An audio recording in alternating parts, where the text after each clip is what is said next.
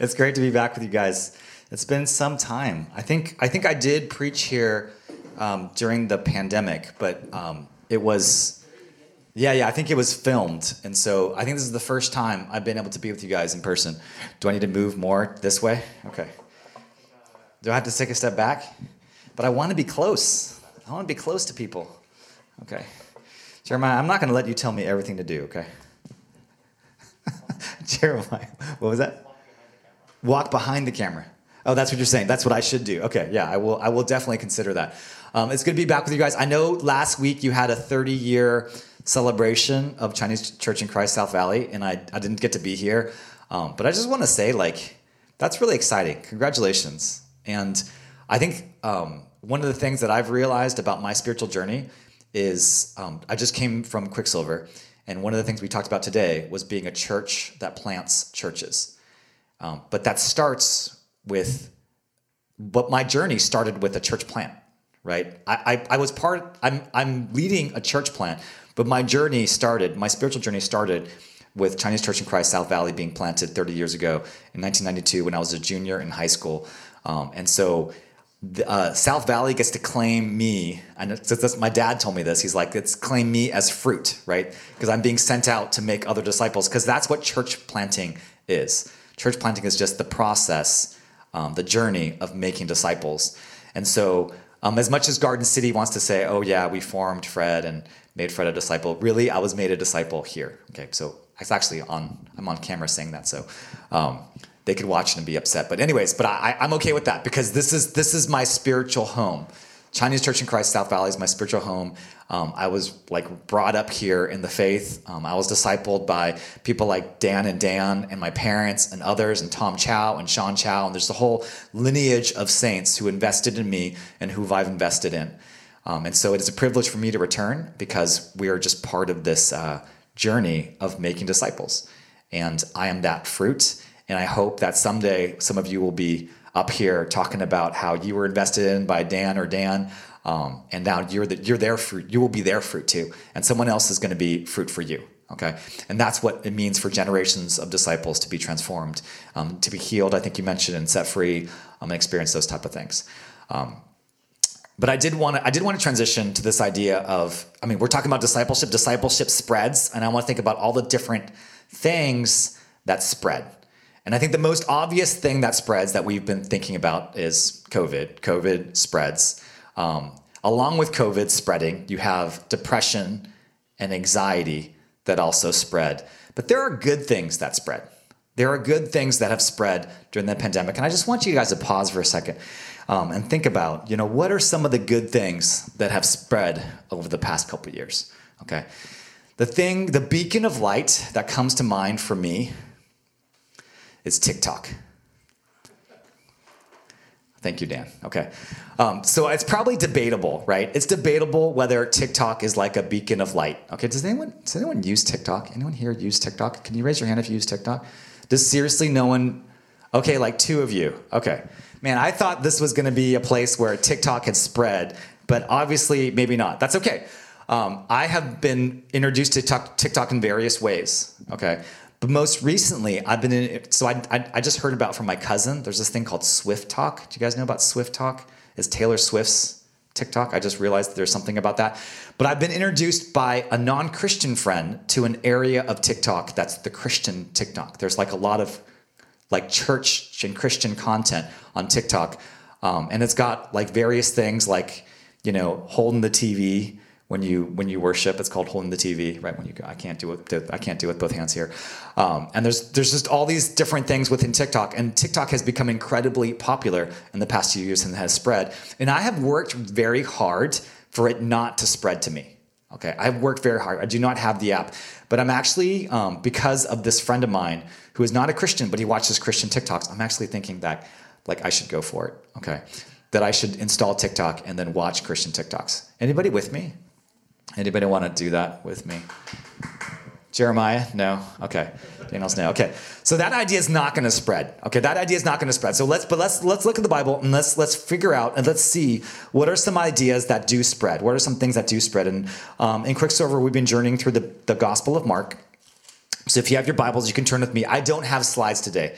I normally don't use slides. So if you can turn with me to Mark chapter 4, and Mark chapter, that's not 4, Mark chapter 2. We're going to be looking at Mark chapter 2, and we're going to start with the story at the beginning of chapter 2.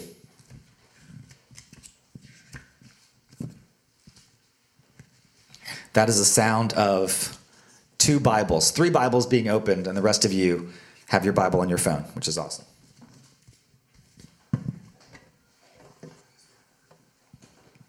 Okay, I'm going to read Mark chapter 2, verses 1 through 12.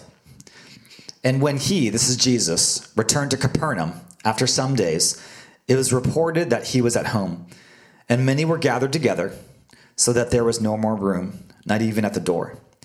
And he was preaching the word to them. And they came, bringing to him a paralytic carried by 4 men. And then when they could not get near him because of the crowd, they removed the roof above him. And when they had made an opening, they let down the bed on which the paralytic lay. And when Jesus saw their faith, he said to the paralytic, "Son, your sins are forgiven." Now some of the scribes were sitting there questioning in their hearts, "Why does this man speak like that? He is blaspheming. Who can forgive sins but God alone?" And immediately Jesus, perceiving in his spirit that they thus questioned within themselves, said to them, "Why do you question these things in your hearts? Which is easier to say to the paralytic, 'Your sins are forgiven,' or to say, 'Rise, take up your bed and walk'? But that you may know that the Son of Man has authority on earth to forgive sins," he said to the paralytic, "I say to you, rise, pick up your bed, and go home." And he rose and immediately picked up his bed and went out before them all, so that they were all amazed and glorified God, saying, "We never saw anything like this." Okay, so I have 3 points that I want to make. Number 1, that Jesus is a disruptive influence and also the highest authority. Second is the way that disease spreads. And then lastly, I want to talk about the nature of forgiveness. And so in this section, what we're seeing here is Jesus is a disruptive influence. And in pretty much every story that we're going to look at in chapter 2, and we're not going to talk about all of them. Actually, we're going to go backwards to chapter 1. But in each encounter that Jesus has with people, at every point, someone asks Jesus a question. And it's not because they're curious. But almost every person who asks Jesus a question is challenging something about Jesus's authority. Okay? And the healing of the paralytic is just one example where actually the question isn't even verbalized. The question is in their heart, like who can forgive sins? And it's a challenge, right? It is a challenge to Jesus. So where do we see this idea of disruptive influence? And what does it mean to be a disruptive influence? Well, let's keep reading. Let's keep reading this idea of how Jesus is disruptive influence. I'm going to actually skip 13 through 17 and go to 18. Okay, so the healing of the paralytic, I just want you to note the disruption is that Jesus forgives sins. And then the question that looks like the scribes have is, why does this man speak like this? He's blaspheming. Okay, so the first thing is he's disruptive as a religious authority. Jesus is disruptive as a religious authority. Now in verse 18, I'm going to read. Now John's disciples and the Pharisees were fasting. And people came and said to him, "Why do John's disciples and the disciples of the Pharisees fast, but your disciples do not fast?" And Jesus said to them, "Can the wedding guests fast while the bridegroom is with them? As long as they have the bridegroom with them, they cannot fast. The days will come when the bridegroom is taken away from them, and then they will fast in that day. No one sews a piece of unshrunk cloth on an old garment. If he does, the patch tears away from it, the new from the old, and a worse tear is made.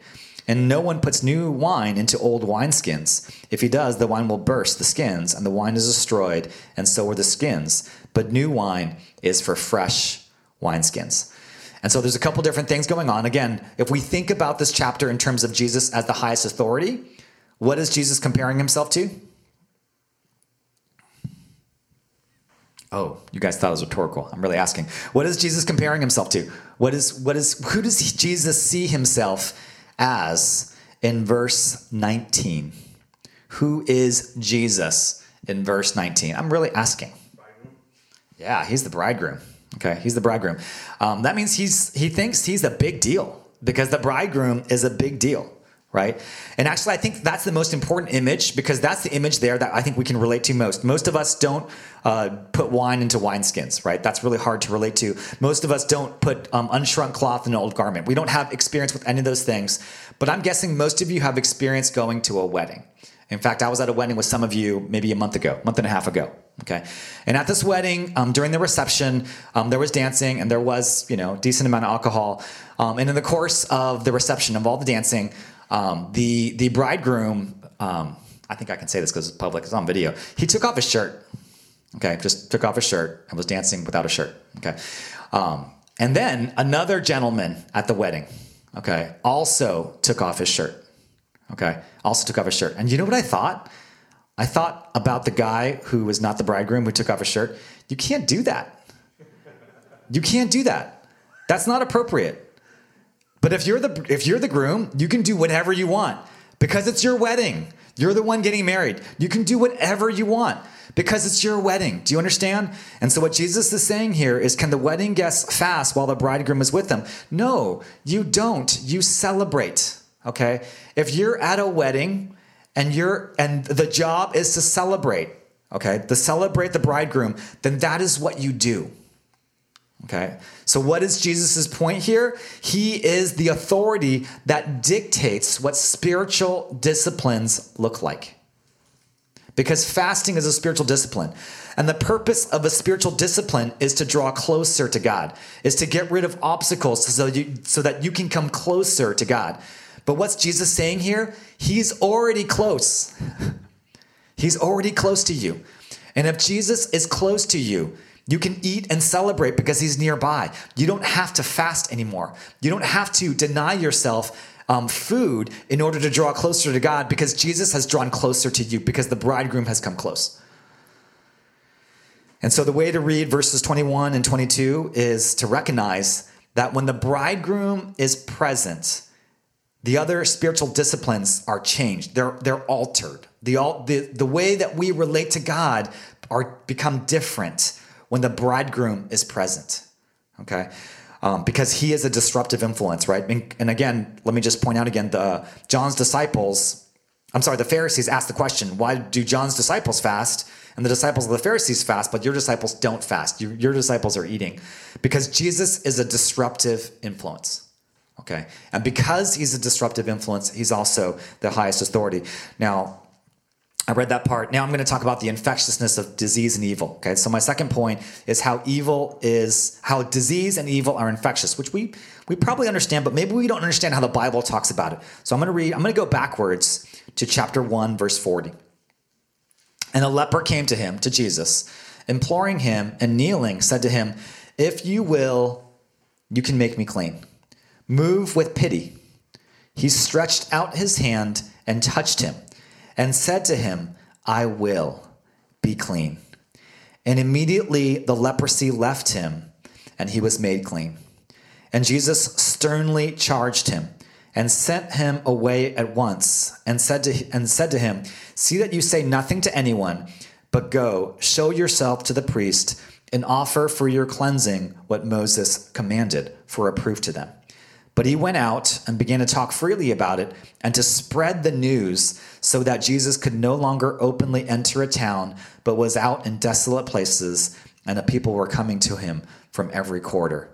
Okay, notice that there's two things spreading here, right? Or two things that could spread, right?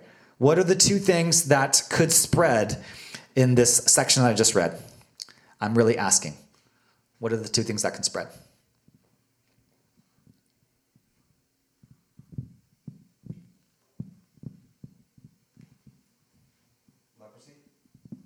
Leprosy can spread. Yeah. What else can spread?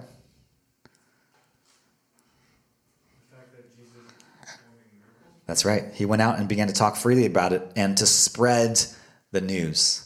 The news about Jesus spreads, leprosy spreads. I don't think we have any problem recognizing that leprosy spreads, right? Because we know COVID spreads. And I want you to notice something because there's a language here that I think is important. In verse 40, it says, "If you will, you can make me clean." He doesn't say heal. He says clean. Because Leviticus and all throughout the Old Testament, all throughout the Hebrew scriptures, the way that we understood disease, the way that they understood disease was being clean versus unclean. And if you're unclean, then you are infected. The idea is that uncleanliness means you're infected with something. You're contagious. And if you are unclean, you're contagious, then what should you do if someone is infectious? What's the term we use today? What was that? Quarantine. Thank you. You know that well. I mean, we have been trained now, right? We've been trained after 2 years. If you are infectious, you need to quarantine. You need to go away. And actually, the book of Leviticus, most of the book of Leviticus is about quarantine. Okay. You read that book, it's all about quarantine. It's about like 7 days quarantine, 14 days quarantine, 30 days quarantine. Okay. It's just like our county guidelines, right? So there's all kinds of like quarantine regulations in the book of Leviticus because they understood the nature of an infectious disease. But what does Jesus do? It says, move with pity. He stretched out his hand and touched him. Why would he touch him? Because the regulation was if you have leprosy, you're not supposed to touch anyone because you are infectious. The transmission mechanism for leprosy is touch. And yet Jesus touches the man and says, I will be clean. And he makes the person clean. So there's something interesting about the way Jesus handles disease. He is not afraid to touch someone who is infected, and he actually reverses infection. Okay, Jesus reverses infection. But that's not the only thing that spreads. Let's talk about a different kind of spreading. Well, now we talked about the good news spreading, but let's go back to a passage that I just skipped. Let's go back to chapter 2, verse 13.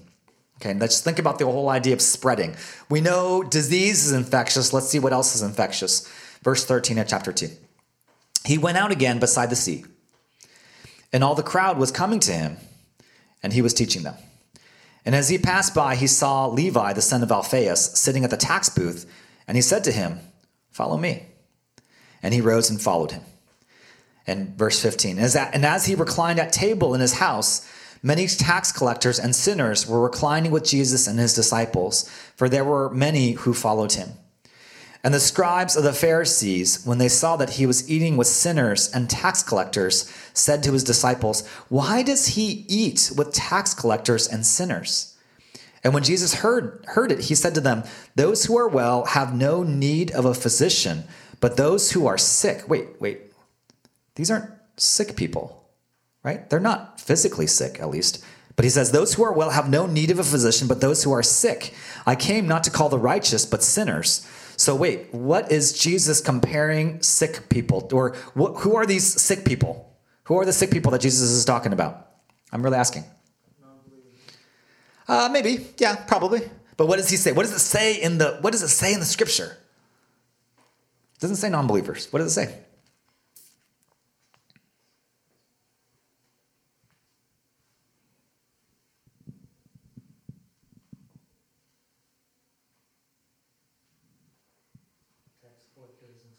Amen. Tax collectors and sinners. Sinners and tax collectors and sinners. And Levi is also a tax collector. And so I think it's good to pause for a second and go, what's the story with a tax collector? Why is it so bad? I mean, tax collectors plus sinners, as if they're a separate category. Well, tax collectors at that time, they worked for the Roman government. So they were viewed as sellouts by the Jews because they charged a commission on top of they made their money based on the commission from the taxes that they collected, right? And so the problem when you work based on commission is people are suspicious what's really for the Roman government and what's really for you, right? And there was certainly corruption in the way that tax collectors collected taxes. Because there were certainly tax collectors who took more than they needed to in order to profit, right? And they were profiting off the Jewish people. And that's why they were viewed as sellouts. Okay, what is the modern day version of a tax collector? What do you got, Enoch? NFTs. Oh, crypto. Oh, I like it.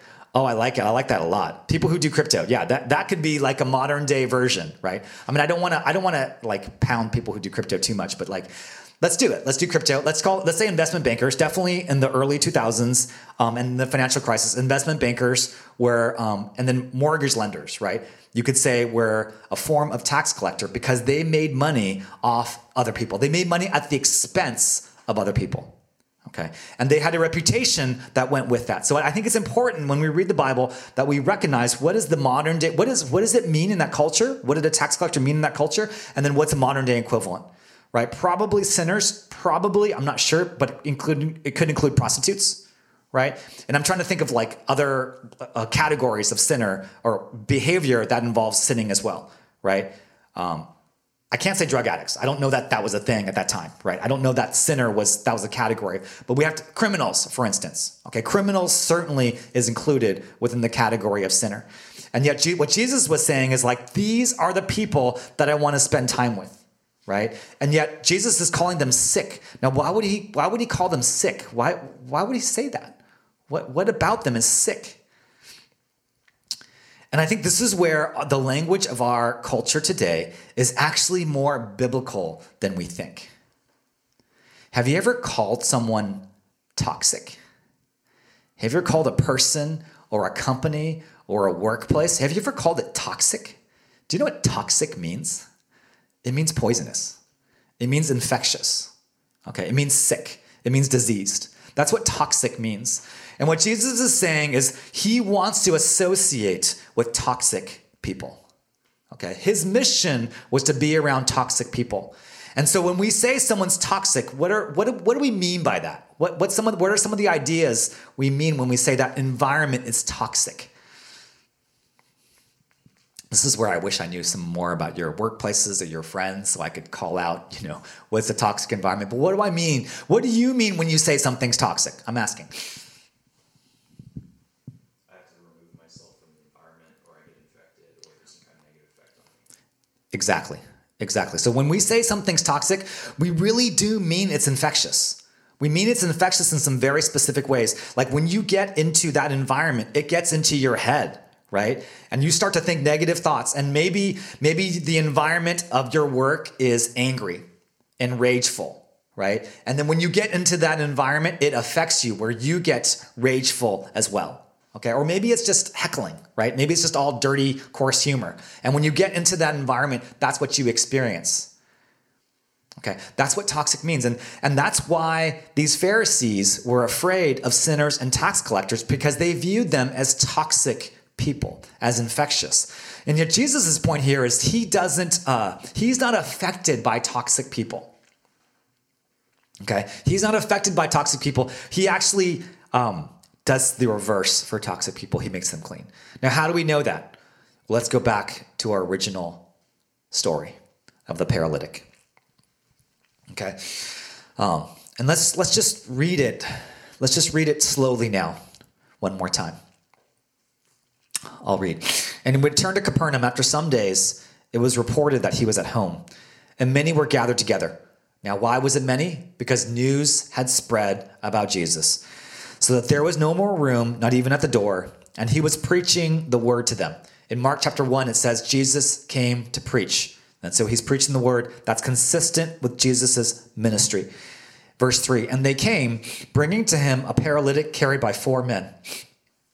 And when they could not get near him because of the crowd, they removed the roof above him. And when they had made an opening, they let down the bed on which the paralytic lay. And when Jesus, and I think this is important, and when Jesus saw their faith, he said to the paralytic, son, your sins are forgiven. I think that's really important. He didn't say he saw his faith, the paralytic's faith. He was talking about, he probably was including the paralytic, but he was also including his friends. Because this is kind of a crazy scene, right? This is a crazy scene. Like, if we were imagine like this room being completely full of people, right? Which definitely would not be COVID safe, but completely full of people, and no one had access to get in, like standing room only. And then someone is digging through the roof to get inside. Like there's a desperation there. In fact, that's really offensive, right? For someone to dig through a roof, because I'd be like, you better fix that. You need to fix that roof. But these 4 friends were desperate to get their friend before Jesus. And they are so excited once they're able to lower him down. And then Jesus said, son, your sins are forgiven. Which is kind of comical. Thank you for laughing. It's kind of comical because you're like, wait, Jesus, I think you're missing something.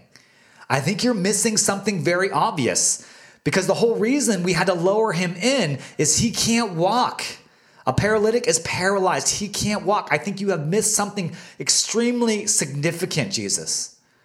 And so there's a kind of a double scandal that's happening in this passage. The first scandal is Jesus misses out on this man's greatest need. The greatest need this man has is to be healed so that he can walk, right? No, not really, but at least the most obvious need this man has is that he needs to walk. And so when Jesus says your sins are forgiven, it's like, that's not going to do him any good. What is that possibly going to help him? How is that possibly going to help his situation? But the scribes don't even care. The scribes are sitting there going, wait, they don't say in their hearts, wait, don't you need to heal him? They don't say that. That's not their first question. That should be our first question. Like, why not heal him first? But Jesus is not concerned with that. Verse 6 says, now some of the scribes were sitting there questioning their hearts. Why does this man speak like that? He's blaspheming. Like, they're getting upset about the wrong thing, but they're actually right in that no one can forgive sins but God alone, because it takes the highest authority to forgive sins. It requires the highest authority to forgive sins. And then in verse 8 it says, immediately Jesus, perceiving in his spirit that they thus questioned within themselves, and said to them, why do you question these things in your heart? Which is easier, to say to the paralytic, your sins are forgiven, or to say, rise up, take up your bed, and walk? Okay, and this is the climax. But that you may know that the Son of Man has authority on earth to forgive sins, he said to the paralytic, I say to you, rise, pick up your bed, and go home. And I want to just take a couple minutes and talk about the way that we compartmentalize authority in our culture today.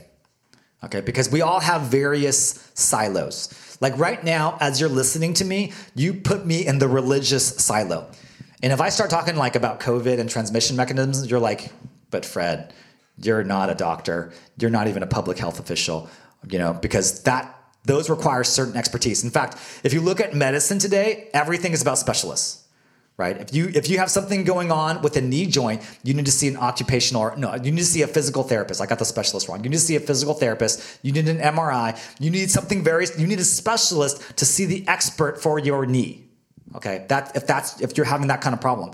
But if you find like a growth on a part of your body, then you may need to see an oncologist. You need a specialist for a growth, because you need to figure out if it's cancerous or not. Okay, I know enough to be dangerous. Someone's going to correct me about some of the things I say. That's okay, because you see these as specialized expertises, right? And then if you have a mental health problem, right? If you have a mental health problem, there's a whole range of people that can deal with that. You have counselors, you have therapists, you have psychiatrists. Sometimes you have pastors, but we're increasingly like irrelevant to that category, right? For mental health. And then if you're lonely, right? If you're lonely, then we have a whole nother category of people. We have online dating services and meetups. We have a whole industry that goes to help you if you're lonely, right? But what Jesus is saying is all those categories blend together in him, okay?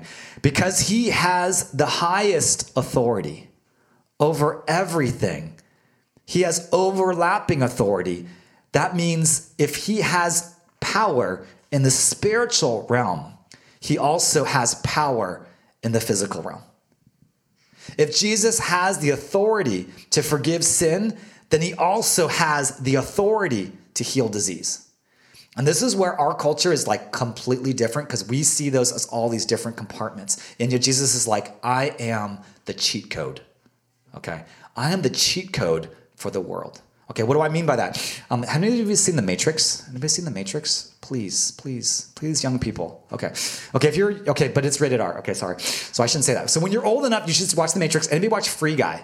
Has anyone seen the movie Free Guy? Okay, more of you. Okay, perfect. Okay, so whether it's Matrix or Free Guy, the premise of these movies is that there's an alternate universe, right? I don't think I'm spoiling too much. There's an alternate universe, and that it's possible within that alternate universe to have a cheat code. Okay, to have a way in which you can alter the reality of how that universe operates. Okay, you can play with the boundaries of what happens within that alternate universe. And I want you to understand that Jesus' authority he is the divine cheat code. He is a cheat code. Okay. And because he's a cheat code, he has overlapping authorities across all the things that we think are segmented.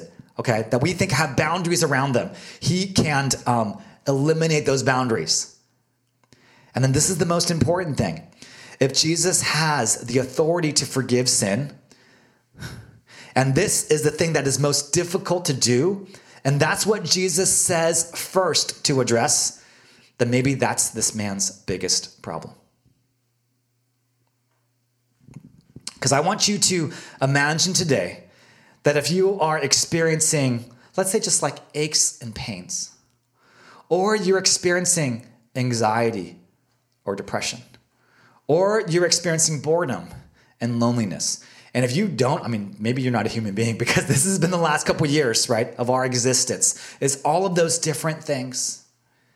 Maybe the root problem that you're experiencing isn't a need for physical healing, but you need freedom from spiritual oppression because you are weighed down by the toxicity of sin. And I want to define sin for just a minute, okay? Sin I can talk about for a long time, but I want to define sin as attitudes and values and beliefs and behaviors that go against God. And sin is not just something that you do individually. Sin is part of a culture. Sin is corporate, meaning you can be sinned against. Everyone in this room has been sinned against. And you bear the consequence of others' sin against you. In fact, this passage of the paralytic reminds me of John chapter 9, where someone asked the question, was this man born blind because of his sin or his parents' sin? And really the answer is both and none. It's both and none. Because yes, it was his parents' sin that probably led to him being disabled. That was part of the belief in that culture, is that your sin could be visited you by your parents. But it's also that man's sin. It's both. It's both of them. Because you can't escape sin. You can't escape what is happening in our culture and how narcissistic it is and how self-focused it is. You can't escape that. And the fact that he says your sins are forgiven to the paralytic means everyone has sinned, because we have no idea what this paralytic did. What did he do to deserve it? But there is some kind of oppression and shame and guilt that he is experiencing because of the spiritual oppression that is happening in his heart. And Jesus is like, that is your primary need, and I want to heal you by forgiving you. And here's my last point. The nature of forgiveness is that it spreads. Jesus is a change agent of forgiveness. People infect for evil. Jesus makes clean, and he spreads forgiveness. He makes toxic people healthy.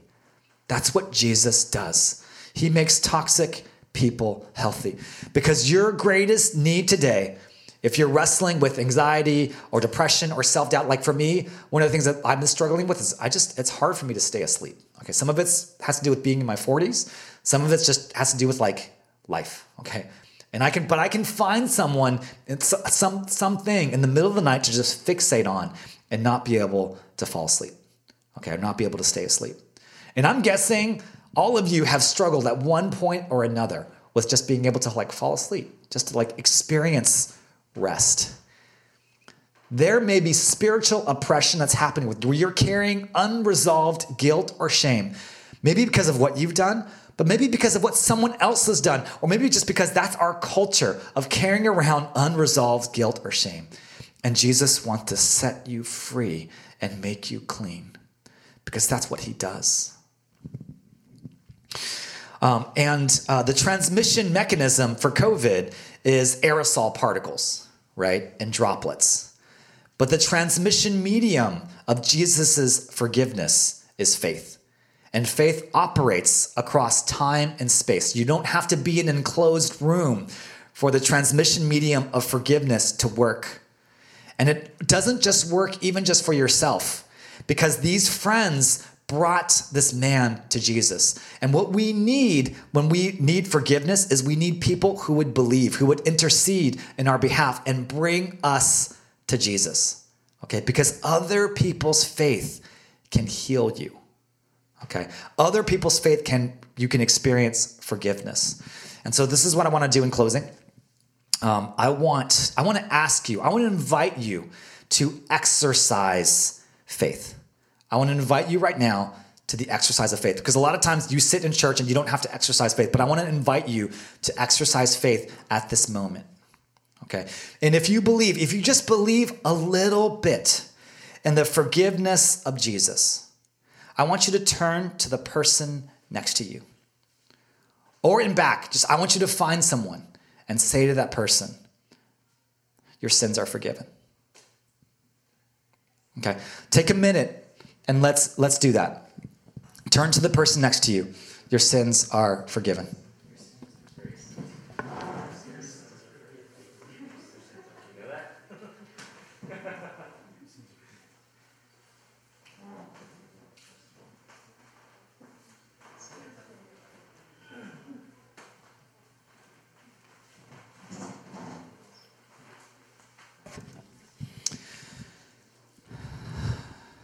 I hope that experience was awkward and uncomfortable for you. Okay, I really hope that. Because I think the exercise of faith in this public way, that awkwardness is actually important. Okay, there's actually something important about it, because it's a way to test the reality of what we believe. You're showing something, whether it's real. Okay. And so I praise God if it felt awkward for you to say that to someone else. But by the way, when we sing in a church context, we are proclaiming forgiveness to one another. You're already doing that. It's awkward because I'm making you do it, right? But I hope that we can celebrate that kind of forgiveness. And I'll just say this as a prayer for myself. I need people to bring me to Jesus so that my sins can be forgiven. And so when you pray for another person and when you express your sins are forgiven, you are doing that for someone else. Let's pray together. God, we praise you for the way forgiveness spreads. We praise you that you have made us change agents of forgiveness, that we no longer have to be afraid of toxic people or toxic environments, because we can enter into that environment and think about the other person and think your sins are forgiven. We can view them through the forgiveness of Jesus. And so, God, would we, in our moments of fear, would we, in our moments of anxiety, when we, in our moments of paralysis, would you raise up people, friends of ours, who would come to bring us before Jesus when we did not have the strength to do it ourselves, so that we may hear that our sins are forgiven and that our guilt and our shame has been resolved. We pray this in the name of Jesus. Amen.